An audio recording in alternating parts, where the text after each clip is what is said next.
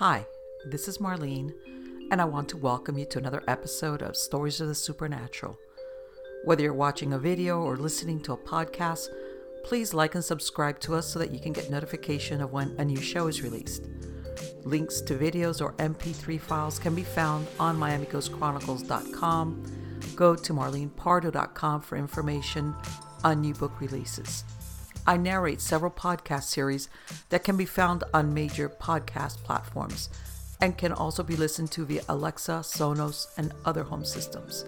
Look for Supernatural Storytime for scary storytelling, Nightshade Diary for classic horror and adventure stories, Stories of the Supernatural for interviews with different guests on the show.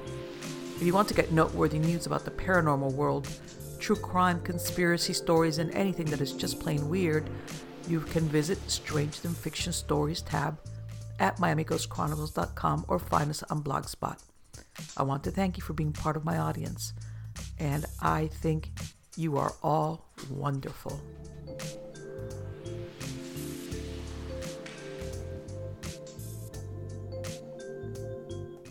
This took place in the farming town of Salinas, California.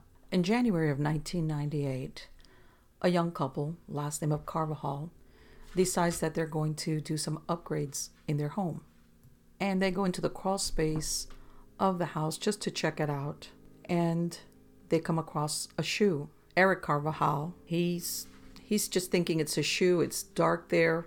Eric and Diana really don't think much of it. Then a few days later, Diana's sister stops by and they start talking about what was found in the crawl space. And one made a bet with the other for $20 just to, dare to go down there and see what's really under that space. So she crawled under to take a look and she sees something sticking up out of the ground. It's very little light in there. Diana, she crawls towards it and she does find that shoe that her husband had found. But this time she realizes there's something attached to it. She moves it and that shoe is attached to a leg bone. She crawled right back out because she realizes this is not a discarded shoe. There is something going on, so they call the police immediately, realizing there's only one reason something like this would be in a crawl space. A detective responds immediately, and they explain to him that there's what appears to be a shoe attached to a leg bone in the crawl space of the house. The detective goes down there, and he's kind of thinking maybe it's a mistake and they just didn't know what they're looking at, and he's not really believing it's going to be a body. So he goes down there with a flashlight. He's stunned when he actually illuminates a boot and then a bone, and there was no denying. They realize it's the real deal. He realizes that they need to confirm if this is indeed a body. They get a crew out there right away. So they have to pull the entire kitchen floor out. In other words, they realize that they might need to preserve what might be a crime scene, regardless of maybe how much time has gone by. A forensic anthropologist is dispatched, goes in there, and she starts to feather off all the soil, layer by layer, just to gather any potential evidence, bone fragments, and it took quite some time to do this. And until finally the entire skeleton was exposed, and it was an entire skeleton. Well, the skeleton was lying on its back. It seemed all they could find as far as other evidence is the tattered pair of pants and, of course, the two boots, one of them which was originally what was seen. The detective, and he's realized that basically the occupants had been walking over what might have been a potential murder scene for several years. The forensic anthropologist sees that there's a hole on the right side of the skull, something that's consistent with a gunshot wound. This is the first indicator that this person died some type of violence. They bring up the bones and they put it on a tarp, and of course more and more photographs are taken, so find what they were hoping for, which was a bullet. And this, of course, it's easier to match it, hopefully, to a gun and find out who did it.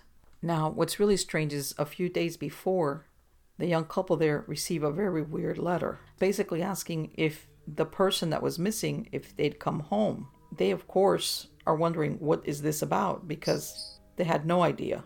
So the police look at their missing person reports just to see if there's anything that corresponds to that address. They find one in 1984, but at that point, It was something that was issued for what was thought to be a runaway. And his name was Christopher Allen Denoyer, issued back in 1984, 14 years before. And now the police are putting two and two together. If this possibly was Christopher, if the skeleton was his, because perhaps he hadn't run away after all. They look at the original case file. They find that he walked away from the house supposedly with no clothes. In other words, he didn't behave when he left like someone that was running away, someone that had taken whatever he had just to live on the streets or wherever he was going. And again, the police are asking, how did he get into that crawl space under the kitchen? And because it's obvious from this point that they're dealing with a homicide. Jackson and Dale Vallarta are the ones living there back in 1984. This was a blended family, and they each had children from previous marriages. They both had full-time jobs. They had a full-time schedule. Part of this household is Christopher. For lack of a better word, it was kind of a chaotic household. And one day, his mother decides to go on a little road trip with two of the kids, leaves her sister-in-law with her husband to help maneuver the rest of the kids. And that day that she's gone, Christopher's girlfriend shows up on his dad's doorstep and asking if he had seen his son Christopher, because it seemed like he had stood her up for a date. And he has no idea what's going on. He could tell his girlfriend's upset because she said he just didn't call, didn't show up. So his dad goes to see a friend of his named Robert to find out, hey, do you know where Christopher's at? Have you heard? Was he going anywhere? What's he doing? I just got a visit from his girlfriend who's very upset at him. Robert says, yeah, he's talked about running away. He can't stand the rules. His father's thinking, wow, he really did it. He ran away. Chris's father lives 2 hours south from Salinas. He eventually gets a call from Chris's mother wanting to find out if maybe he went over to where he's at. And he says no, nobody had heard anything. That was the most mysterious thing. The hours go by and there's no signs of Chris. Finally, they call the police and they issue a missing persons report. Of course, they're looking at it mostly as a runaway. The only thing strange, of course, he had left no message. And when the police go, they seem a household that's normal. Nothing's out of place. The mother saying, I can't figure out why he would disappear, not even leave a message for his girlfriend. What about money? And also, as far as she knew, he was in love with his girlfriend. Where did he go? At this point, there's even some there that are wondering if it is true that he did run away after all. And the truth was, he had a cheerful personality. He was a nice guy. He's well liked by his peers. He wasn't known to have any enemies. Nobody that was out to get him. He had a circle of friends, a large circle of friends. He was well known in the neighborhood. He would ride his bike around with his friends, and he played football in high school. And so this 16-year-old, he's a football player in high school. He's in love with his girlfriend, has his pets. In other words, even though he might have griped about the rules at home, there's a lot of things that have an emotional tie for him to this place, which is why everybody's wondering why he would leave it all behind and not even leave a message or anything to let's say, his girlfriend know where he would be at. And strangely enough, the day before he disappeared, his dogs, which he was very much a good pet owner, died because they had gotten into some rat poison. One day, they receive a telegram, supposedly from Chris. Now, this telegram was received the week he went missing, and it's supposedly from him. He's saying, I'm running away, don't worry about me, I'm going to Los Angeles. That he's fine. He puts a PS, see you when I'm in the NFL. Of course, everybody is still thinking, this is weird, because there was something that was off. Just the wording in it, about him being in the NFL, all these things just didn't sound like him. And in truth, it was because he liked to play football in high school, but he really didn't ever state that he wanted to be part of the NFL or go on to play professionally. And he says in the telegram that Jackson, his stepdad, is right, which again seems to be something very unusual for him to include in a telegram. Those things just made the family, especially his dad and his stepmother, believe that that wasn't really him who had sent that telegram. His mother turns around, shows the police a telegram, and of course they confirm it then as being a runaway. Case is closed. They look at it as a normal high school kid having troubles at home, doesn't like the rules, has run away off to LA, and to confirm it, they get a telegram. The family gets a telegram.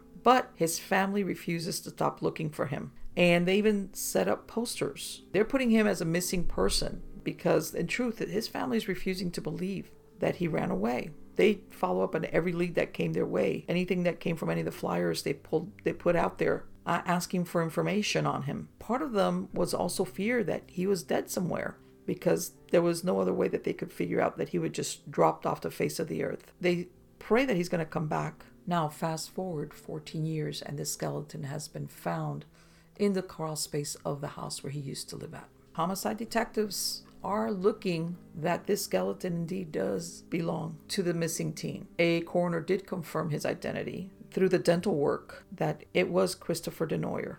He had finally been found. It seemed that he was murdered by multiple gunshot wounds and then buried underneath the kitchen floor. He was at least shot once to the back of the head. Well, it was a total of 3, and there was a great amount of damage to the skull. So police asked themselves who will go to the trouble not only of killing him but putting him where they did.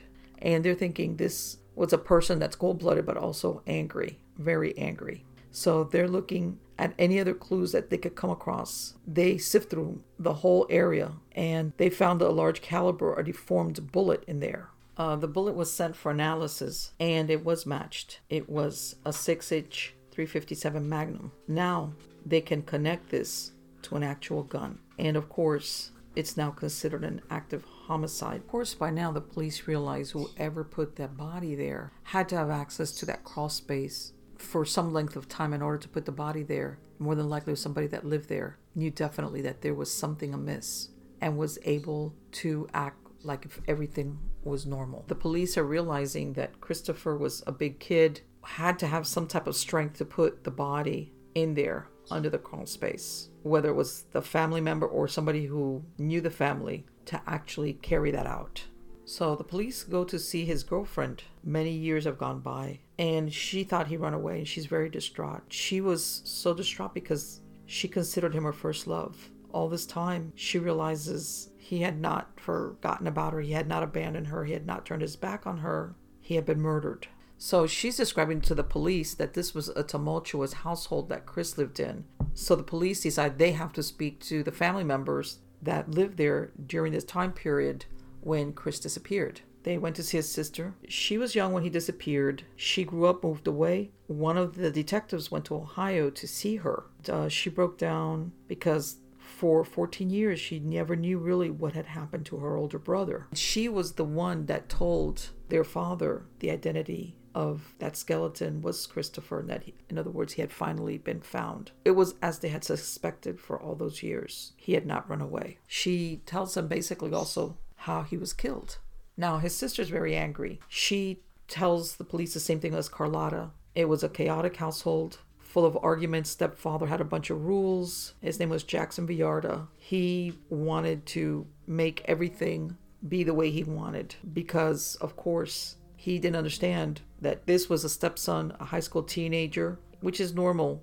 That sometimes kids at that age might be a little bit defiant, but because Villarda was the way he was, it made it much worse than it actually had to be. The sister's telling the police that during that time period, because they're asking about an odor, and the parents are telling her that a pet snake had gotten out, and this is what was causing that smell. And of course, what the police now realize is that the family was living there while he was under there. Now they're wondering, did they really believe that it was an animal that had gone there and was causing that smell? Or if either one of them actually truly knew that it was Chris that had been placed there. Of course, everything points to the stepfather and the mother. Could it be possible that Chris's mom loves her new husband so much that she's willing to take his side against her own son? That's the question that police are asking themselves right about now. They bring first in Chris's mother's Dale just to gauge her reaction. They confirm to her that this is his body. She was very upset. She believed that he was still alive. She tells the same story as the sister had said about the fights between Chris and his stepdad. He just had really strong rules, and of course this caused a lot of friction between the teenager and the stepdad. And again, they ask how they explain the rotting smell in the house. She says that a pet snake had gotten out of its cage, and somewhere in the house it died, and the decomposition was what was causing the smell. Police are thinking this is extremely strange. And she's saying police that she never gave up hope of finding her son because she's thinking maybe one day she's going to find out he's been sighted somewhere. She's saying that she can't believe that her husband is involved in it somehow. So basically that leaves the police right at the beginning. They contact Chris's stepdad at work and he agrees to come in for an interview. He just says, I saw him walk out of the house and I never saw him again. Basically, he admits that they didn't get along. He says that it's mostly Chris's fault, that he was defiant, that he didn't want to follow any of the rules, and that he tried to get along with him. Then they break the news to him and they tell him basically he was executed and buried.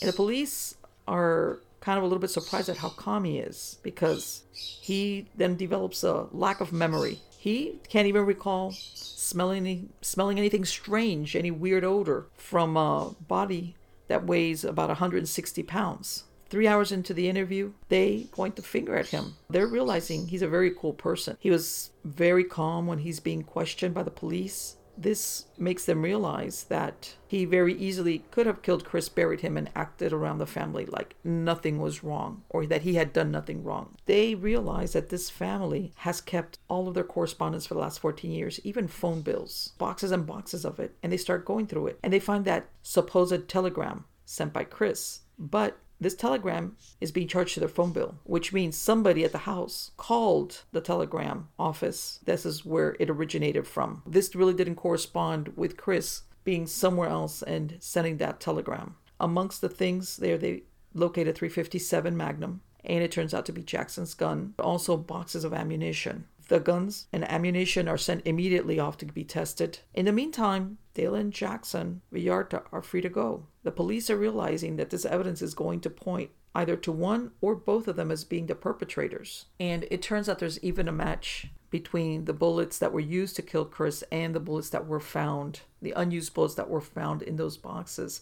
And again, they realize this had to be somebody strong enough to drag the body down into that crawl space. The motive is Vallarta's not getting along with Christopher. They're having constant arguments, and he sees it as a challenge to his authority. The investigators, they decide that they're going to arrest Vallarta for the murder of Chris Denoyer. They stop him while he's in his work van. They're ordering him at gunpoint to walk back to where they're at. He does so, but then he opens the back door of his work van and he steps inside of it. They have no idea what he's going to do. They don't know, is he going to pull out a gun? What is he going to do as far as facing this arrest? And when he comes out, he's got an orange traffic cone, which he places behind the van. He says that the company requires him to do this, so he's worrying about the safety rules for his company and being in compliance with them. They arrest him. The police are wondering, of all the things that he would be worried about, he's thinking about being in compliance with his employer's rules. They arrest him and they book him, and they're realizing that for so many years he was having breakfast and eating in that dining room over Christopher's body. They're realizing that indeed he was a very cold-blooded individual. In May of 1999, 15 years after the crime, Jackson goes to court, faces the charge, and it turns out that he had a very strange relationship with Christopher, and one day he decides to murder him and bury him under the house. And it seemed he chose that date that Dale Vallarta was gone with the kids. Maybe even the fight might have started over the death of his dogs that had gotten into the rat poison. So there's a possibility that Vallarta even killed the dogs, which was something that would have probably sent a very bad situation into something much, much worse. At this point, they're realizing Vallarta is not going to get into a physical altercation with a teenager who's a football player. So he uses a firearm instead, and he probably came up from behind and shot him. Now, once that was done, he has to figure out how to cover up this crime. So whatever items were covered with blood, he, of course, even though he's a slight man, he basically drags him into that crawl space under the house. And then they, course of the trial, accuse him, Jackson, of sending that telegram. And then, of course, the snake story to tell the kids why there's that strange smell. For 14 years, it worked until the discovery of the body. Now, the prosecutors are confident they've made their case. Their jury comes back within a few hours with a verdict, and they did not cast a vote for guilt. So it ended in a mistrial. All the families and friends, they're confused. How could this have ended in a mistrial, considering all the evidence that was there? And they're all wondering, did Vallarta get away with murder? 8 months later, he stands at a new murder trial. He was found guilty of second-degree murder, sentenced to get 17 years to life. And it turns out that Dale, his mom, who is thinking that her son is still alive and waiting for him to show up, is not only is he dead, but she's betrayed by the man she's married to. Vallarta was convicted of the second-degree murder in 2000, and he was eligible for parole. He was denied in 2009, and in 2016, he was up for parole. In August of 2021, it's unknown if they granted it to him. Within a few months of the disappearance of Christopher Denoyer, which later turned out to be his murder, another story made a California newspaper, and it started out this way. A sheriff's lieutenant by the name of Gary Vance was called out to a location out in Baldwin, an area of Los Angeles, and it involved a partially buried skeleton that had been discovered in this crawl space beneath the house. Within minutes, he was on his way to what he called one of the strangest cases of his career. Now, at the scene, the detective found a skeleton clothed in shirt, a denim jeans, and tennis shoes. Now, only a sneaker foot with the bone inside protruded from the sandy soil. The skeleton had been discovered earlier in the day by a workman who was cleaning up after helping refurbish the house. Within hours, detectives canvassed the neighborhood, interviewed people living in that area, and also made a check of local police and dental records, and also with the help of a forensic anthropologist. A few hours, the skeleton was identified as the remains of 14-year-old James David Gilmore, whose family once lived in the house and reported his disappearance 23 years before in 1962. The detective, who heads a 13-member sheriff's homicide team back then, immediately designated the case as a possible homicide, just based on a simple theory which meant dead people can't bury themselves. But after 6 weeks and hundreds of hours of investigation, the case still remained unsolved. Investigators had very little evidence. Even the cause of death was being kept a secret, so it could be used during polygraph questioning of possible suspects. The detective in charge of the investigation admitted that because of the time period of 23 years that had passed, it sent up a lot of different obstacles as far as physical evidence, no fingerprints or anything like that. The policeman who handled the original missing persons report for the Baldwin Park Police Department is dead, and his notes on the case are gone. Investigators said that a potential key witness, which was James' older half-sister Linda, was killed in San Francisco in 1979. Her husband was subsequently convicted of the crime. Other witnesses, including acquaintances and playmates of the dead boy, have left the area. And surviving family members, their memories perhaps clouded by the passage of time, have given conflicting accounts to the detectives.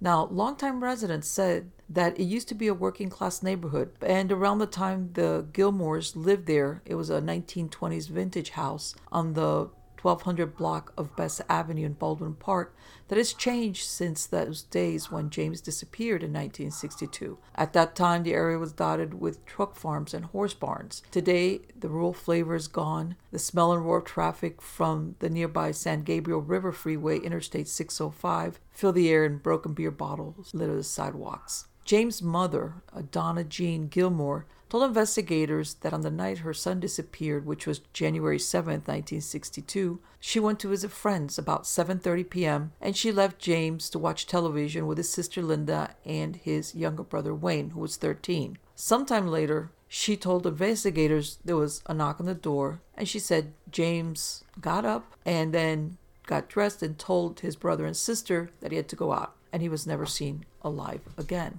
Now, Donna Gilmore refused to be interviewed further for the story, but she was separated during those days from her husband. Since then, she divorced him and moved on to San Diego. She told newspapers since the time of the discovery under the crawl space that she reported James missing the next day. She said, "You've got to remember, it's been a long time." She also said James had never been in serious trouble and that he had been expected to return. Later on, however, it was discussed that apparently Mrs. Gilmore waited 3 days instead of 1 to report her son missing. The brother Wayne, who's 36 at the time of the discovery in 1985, told a totally different story. He's quoted saying, "If I remember correctly, my sister wasn't home that night, just me and him. He was already dressed.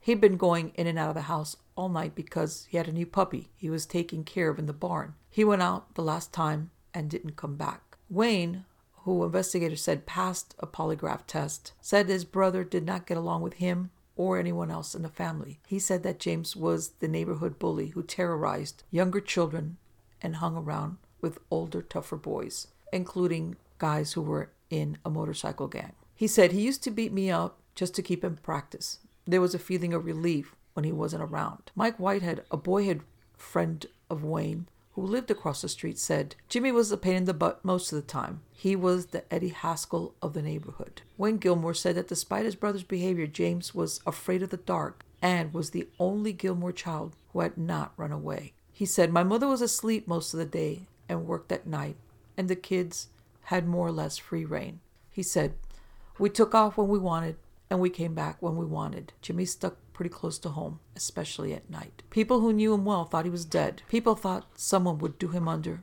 And even 5 and 6 years later, people would ask me what I thought. I thought about him a lot in the earlier years. I searched some old trunks in the barn for his body. Always in the back of my mind, I thought that one of these days he would be back. He would pop up somewhere. I didn't really figure he'd pop up under the house. Neighbors and family members recall that Donna Gilmore and her former husband, also named James, often argued and more than once fired guns at each other. Wayne Gilmore said, the police were called to the house frequently. When we said our name was Gilmore, they didn't even ask the address. It wasn't no Leave It to Beaver type home. It was a madhouse. There were 4 or 5 shooting incidents. Among the questions in the case that continue to puzzle the detectives is why, if the body was buried only a foot deep, no one smelled the odor of decomposing flesh. However, the police said it is a possibility that no one noticed the smell because the body was buried in a ventilated crawl space and the yard contained the stench of chickens and other animals. Meanwhile, the Sheriff's Department, which is handling the case at the request of the Baldwin Park Police Department, continued its investigations.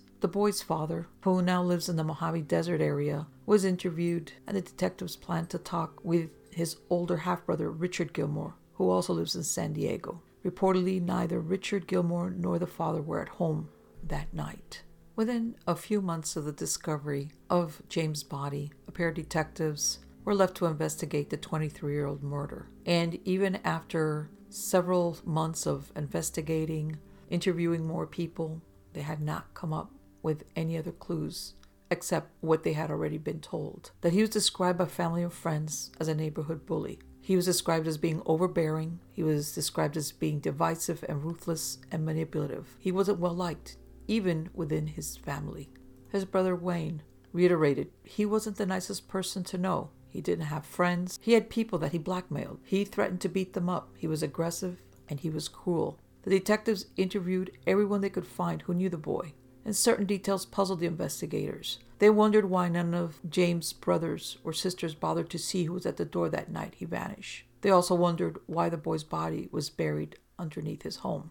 In the end, this case remained unsolved as to who killed James Gilmore and buried him under the crawl space of the house they lived in. For some reason, during the 1980s, crawl spaces under houses seemed to be a favorite place to stash bodies. In June of 1984, this happened in Tampa, Florida, the skeletal remains of a body were being dug up from their hiding place by police who crawled under a house on East Osborne Avenue. The grim discovery came after investigators said they learned a week before from a confidential informant that the body could be found in the makeshift grave. The medical examiner was called to the scene and tentatively identified the remains as human, but police said the sex of the skeleton had not been determined. The remains were totally decomposed and had been there for quite some times. Law enforcement officials from FDLE from their crime lab began to unearth the bones from what appeared to be an enclosed porch at the front of a small wood frame house at 1225 East Osborne Avenue. Some residents of the quiet Nebraska Heights neighborhood stood for hours along the tree-lined street to look at law enforcement do their work. One woman was quoted saying, "I was shocked. I don't know anything," said another woman. Most of them described that they mind their own business. One of the police officers said the tenants in the house knew absolutely nothing about the bones. However, he would not identify who actually owned the house. Within a week of the discovery, authorities were able to identify the remains as that of 16-year-old Lisa Leah DeCarr. The teenager was reported last year as a runaway by her mother, Barbara Jean DeCarr. She was reported missing about 5:30 p.m. on March 24, 1983. That's when she failed to return home to the East Osborne Avenue, where she lived and where her body was found. Police said there have been no arrests in the case, which they now are considering as a homicide case. The cause of the girl's death remained undetermined. They did help to identify the body through a diamond ring and a pair of gold cross earrings, which were found with the bones. The residents of the area said they knew very little about the people who in March of the year previous to that were renting the house where the body was found. A woman one door away said she had been given the girl's dog after she supposedly ran away. Upon the discovery of Lisa DeCarr's body, the Hillsborough Sheriff's investigators continued their search for clues in the deaths of 3 women whose bodies were found in eastern parts of the county within the past month. The first 2 victims were said by the sheriff to be linked because of striking similarities in the cases, and the 3rd victim, which was found the previous Saturday in a ditch in Riverview, remained unidentified. And at this point, it makes you think that the police were fearing that they might have a serial killer on their hands. A neighbor who lived close by, her name was Mrs. Lee, said that her granddaughter played with Lisa and her younger brother during the short time they lived in the house. She said they seemed to be pretty friendly. She said that Barbara DeCarr's boyfriend also lived there. Mrs. Lee said that although she did not know the group well, they seemed to be all right. Then one day, Mrs. Lee recalled Mrs. DeCarr announced that Lisa had left home with another girl. She said she just came out there to the woodpile and told us she'd run away. Mrs. DeCarr mentioned that the other girl's name was, but Mrs. Lee couldn't recall it at that time. The DeCarrs only lived in the house about 2 months the previous spring and moved out before summer without a word. That didn't seem unusual because several other families had moved in and out of that house. Police said Miss DeCarr still lived in Tampa, but would not say where. Nathaniel Horn, who bought the house last November, returned home June 5th to find police standing outside. They had gotten that tip that there were some bones under the house, and from there, the homicide investigation started. Within 3 months of the discovery of the body, in September of 1984, a 27-year-old Tampa man was being held in jail for allegedly kidnapping and raping 2 convenience store clerks and was charged Friday with killing his girlfriend's 16-year-old daughter. Her name was Lisa DeCarr. His name was Wayne Tompkins, and he was accused of murdering the young girl whose skeletal remains were dug up from under the East Osborne Avenue house. He was the one that lived there with Barbara DeCarr and her 3 children. The Tampa police refused to reveal at that time a motive for the killing or the cause of the death, saying that the release of that information could jeopardize their case. It's still an active, ongoing investigation, which leads one to believe that maybe they thought there might have been someone else involved. In an affidavit where Tompkins was charged with first-degree murder, it stated that he admitted to a confidential informant that he killed and buried Lisa DeCarr under the house that they lived in. The affidavit stated that at 9 a.m. on March 24, 1983, Barbara DeCarr left Lisa DeCarr and Tompkins alone in their former residence at 1225 East Osborne Avenue. At 3 p.m. that day, Tompkins told Barbara DeCarr that Lisa had run away and would not return, and this is according to the affidavit. More than 14 months later, the young girl's body was discovered in a shallow grave under the house, wearing the same pink robe she had on the last day she was seen. A diamond ring and other pieces of jewelry were also found, cementing her identification. At that time, it took the police about 10 hours to excavate her from underneath the enclosed porch. Barbara DeCarr, her mother, who had reported her daughter missing on that same day, could not be reached for comment. One of the detectives in charge of the case said that the police learned that a body was under the house from a missing children's agency called Child Search of Tampa. The founder of that group said Friday that he and another agency official decided to search around the DeCarr's residence after psychics drove by the house and said something happened at the house. The founder in the group and another agency official slid their hands beneath an opening in the base of the porch and felt the ground give way. He stuck his hand in again and pulled out what looked to be a part of a human bone. At that point, the agency called the police department. Tompkins, the accused, was a roofer and a cook, and he began living with Barbara DeCarr and her children in 1981. He continued to live with her and her 2 sons at several residences until he was arrested in Pasco County in May. At that time, Tompkins was charged with abducting at knife point a 29-year-old convenience store clerk in Lutz, raping her and dropping her off at another convenience store in Land O'Lakes. The next day, he was charged in connection with a knife-point abduction and rape of a 26-year-old Odessa convenience store clerk in April. He had not been brought to trial in any of those cases. Court records also showed that Tompkins was arrested in January and charged with selling alcohol to a minor. The charge stemmed from the sale of a can of beer to a 16-year-old boy at US 301 in Buffalo Avenue. At that time, he was just fined $30. 2 months later, in November, the case against Wayne Thompson was substantially weakened by the suicide of a young man who was the state's key witness. His name was Brian Mark Duncan, and he poisoned himself in a Dade City motel the week before, and he had given the investigators information needed to charge Wayne Tompkins in the killing of Lisa DeCarr. Tompkins was charged on September 14th with first-degree murder for allegedly killing Lisa and burying her body beneath the house. Tompkins allegedly told Duncan about the killing while the two were in jail together in Pasco County. Duncan was only 21 years old, and he poisoned himself on October 26, just when Pasco County deputies were about to arrest him on a theft charge. He died Wednesdays, 5 days after he swallowed cyanide tablets. Duncan's death shocked many residents who remembered him as a brilliant, ambitious student who graduated from community college and co-authored a book by the age of 18. But his family and friends says he had become increasingly despondent in recent months and had committed such crimes as passing bad checks and stealing a car. They said he was afraid he would have to return to jail and face prisoners who knew about his cooperation with prosecutors. The state's case against Tompkins was substantially hurt by this. The evidence against him at that particular time was totally circumstantial. Whether it was strong enough to get the jury was going to be up to the judge. By this time, the story had changed a little bit as to how Lisa's body was discovered. Supposedly, Barbara DeCarr, her mother, consulted a psychic who told her that he saw Lisa DeCarr under a house. Officials then began digging under it, and in June is when they unearthed the girl's skeleton. While the skeleton was unearthed, Tompkins was jailed in an unrelated case. In January of 1985, Tompkins was charged with 20 years in the state prison. He had been charged with kidnapping, sexual battery, and armed robbery for an incident that took place in April 7, 1984, where it occurred at a Quick Trip convenience store on County Road 54 in Odessa.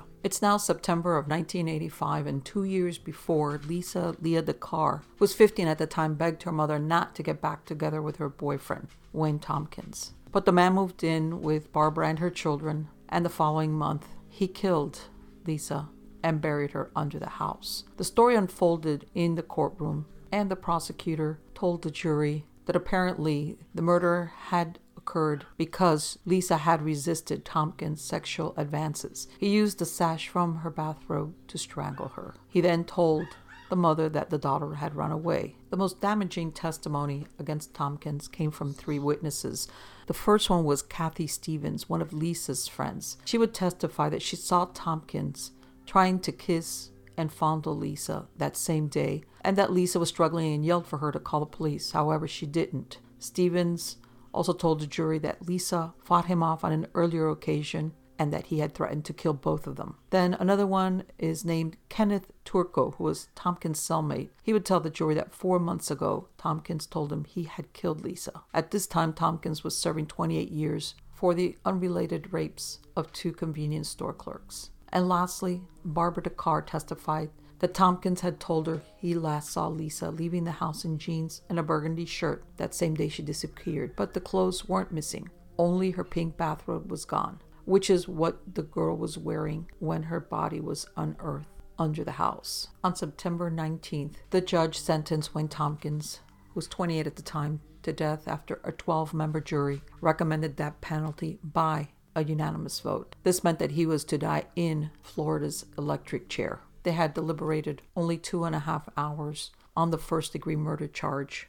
In December of 1986, the Florida Supreme Court let stand the death sentence imposed on Wayne Tompkins after he appealed the sentencing to be put to death at the electric chair. By June of 1987, the U.S. Supreme Court also denied an appeal from Wayne Tompkins regarding his death sentence for strangling Lisa DeCarr. By 1988, Tompkins' defense, their next move was to ask for clemency from the then governor of Florida, Bob Martinez. Clemency was never granted, and he was slated to be executed on June 6, 1989 at 7 a.m. 3 days before his execution, he was granted a stay. However, by September of 1989, the Florida Supreme Court lifted the stay of execution and denied an appeal by Tompkins.